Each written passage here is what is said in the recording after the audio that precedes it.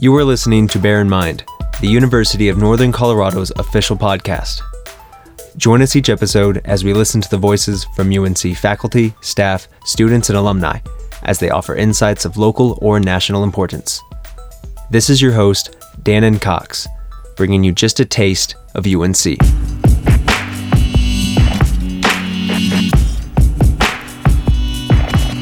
Everybody needs data. Every single organization, every career you would find, anybody on UNC's campus, anywhere any of these folks are going to be getting jobs, they're going to need data, they're going to need to know how to analyze it, and that's what we do in sociology. And my research on sex trafficking started based on a relationship and some volunteering that I was doing with an organization called Free Our Girls in our local community. When I had met Megan, the executive director of Free Our Girls, it was because she had asked me as a gender scholar to serve on a panel during Empathy Week. And she was a Reicher scholar when she was at UNC, so she got to help put on an event and promote it. And it had to be for a cause that was that she was passionate about. And that was sex trafficking. She is a trafficking survivor, so she was trafficked earlier in her life, actually fairly recently. So she was passionate about this, and this really was the event where my eyes were opened to the reality of the issue, particularly in Northern Colorado. A lot of folks don't realize that sex trafficking is affecting our community in a very big way. And that's really when I started to learn about it, and then I wanted to get more involved. So I volunteered and I helped Megan. I had her come speak into my classes.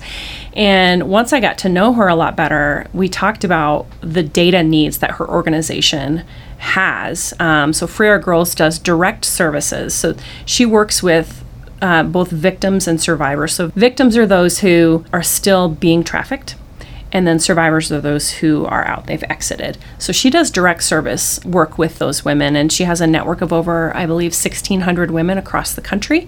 And it's because of that sort of requisite experience. She's a survivor, right? So they trust her, and she's built this amazing network and these amazing programs and services, but she didn't have data to show that what she was doing was working. She also, because it's so difficult for any researcher in any institution to get access to victims and survivors of sex trafficking. I mean, it's a really difficult topic to study because data is so hard to come by. It's a pretty big wall to break down. It's hidden, it's underground, it's difficult to document. She had a lot of questions about, she's a natural researcher, and she had a lot of questions about how all of this happened, how it all went down, how these women were functioning for lack of a better term, in this life. So we developed a survey first, and we launched the survey, and we had excellent results, and we had qualitative pieces in there. And then last summer, I launched, using an internal grant that I was awarded from UNC, I launched a big qualitative study, and I interviewed 54 women. About 40% of those were victims, so they were still being trafficked. So scheduling interviews was interesting. We had to make sure that their trafficker wasn't in the home and wasn't around, and that they were going to be safe when they were talking to me and telling me their story. And then the rest of them were survivors and women who had been out for a while. So as a research agenda, it really was built from an organization and an organization's needs. So really community-based and engaged, and based on my interest in helping this community and being passionate about gender equality.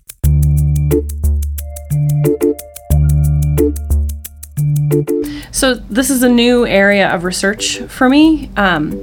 But the survey we launched, we wanted to know, and this was last spring, we wanted to know how women got involved in the game. We wanted to know what was the most common method of them entering what, quote unquote, the life. Because there's a pretty big misconception that people are abducted. If you hear the word trafficking, even if it's not sex trafficking, usually what folks think of, or what they conjure up in their minds, is somebody was kidnapped, put in a shipping container, put on a boat, and taken to another country and dropped off. And that, like 90% of the time, that is not what happens. So Megan wanted data to prove that. And lo and behold, we got a lot of survey data and qualitative interview data to show that that's actually not the case. So our sample in total, including the survey respondents and the interviews, is about 94. And the vast majority of the women that we talked to were boyfriended in. What that means is they, were swept off their feet by Romeo or what have you. And usually traffickers take, anywhere between a year, 18 months to 2 years, anywhere in there, to do what we call groom their victims. So they'll buy them anything they want. They'll promise them the sky and then some. And it all sounds too good to be true, but the woman is falling in love. The girl is falling in love with this man. And over time, and a common story that I heard in some of the interviews was he finally said, you know what, I've treated you so well. I think it's about time. And this big move out here that we just made, or whatever large expense might have just occurred, we really need to start paying that off. So I know a way that you can make some really quick money. I know you're really good at it because we've slept together before. So why do this for free when you can make like $100 a trick, right? I heard that so often, and it works. It is a very successful tactic that traffickers use. They boyfriend a girl in, they sweep her off her feet, promise her the world, and then times get tough, quote unquote tough.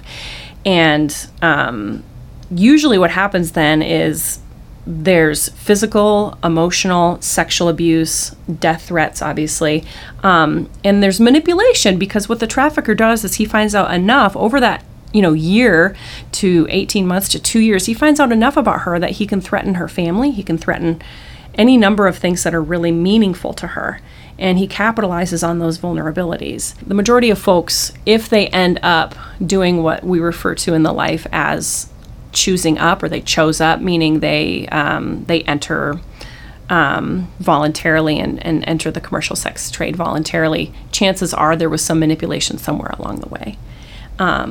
And if there wasn't manipulation by a trafficker, one of the other really interesting things about the data is upwards of 90% of my sample had experienced sexual abuse, sexual assault, or rape at some point in their history. So what's really interesting about that is traffickers can sense that. A lot of women told me in the interviews, I felt like I had a marquee sign on my head that said, I know how to keep my mouth shut, and I'll take the abuse because I've been abused before. I haven't interviewed any traffickers, but I heard that over and over from the women, that they felt like because they had experienced that, there was some sort of target on their back. It confirms previous research that, between 80 and 90% of all trafficking victims, and I think you could say relatively the same about sex workers, have experienced that sexual abuse or sexual assault or rape. So that tells you a lot about how traffickers prey on the weak and manipulate their life circumstances and their vulnerabilities.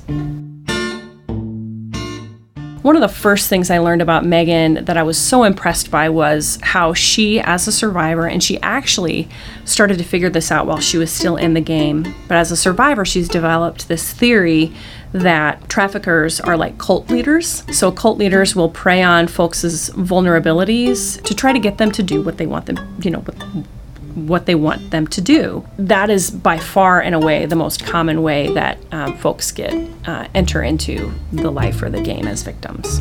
They'll control them psychologically, they'll beat them down. Some will get their victims addicted to drugs so that they need the trafficker to get their next fix.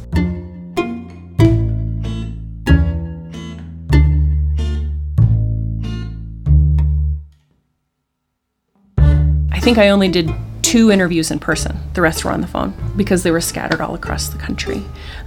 Recently, in May, I also gathered data at a John School. Do you know what a John School is?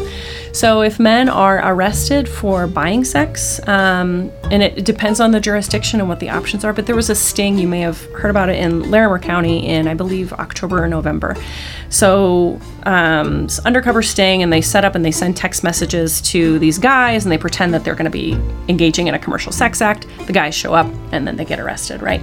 So depending on the jurisdiction and depending on the fine, they will find them or require them to go to John School, because the term that we use in this area for a buyer is a John, a trick or a John. So they call it John School. So John School is usually part of your first time being arrested, when you're arrested for trying to buy commercial sex. So I gathered data at a John School in Fort Collins in May, and it was fascinating. There were 25 men there, and from actually a pretty diverse racial and ethnic backgrounds. And my 2 graduate students and I sat in on the curriculum, and we watched a documentary together that was extremely difficult to watch. And we listened to the men discuss it. And the whole point of it, it's called the First Offender Restoration Initiative, and it's led by a licensed therapist, counselor. He's amazing. The point of it is to restore men back into healthy members of a community, and to really make them aware that this isn't a victimless crime. So part of the curriculum for the day was involving, they had a survivor speak. They had Megan speak and tell her story. And part of her story, she brings Mother's Day cards, birthday cards from her parents, cards from her kids, and she shows them, like, this is me. I didn't want to be doing this. I was doing this by force and fraud and coercion. I didn't want to be with you. This was not a victimless crime.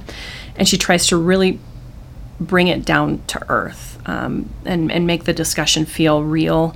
And it's very impactful the way that they do it, in this John School in particular.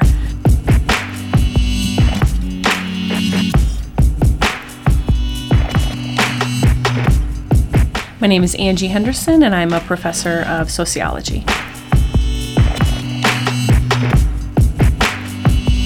If anyone is interested in learning more, I'd love to talk more about it.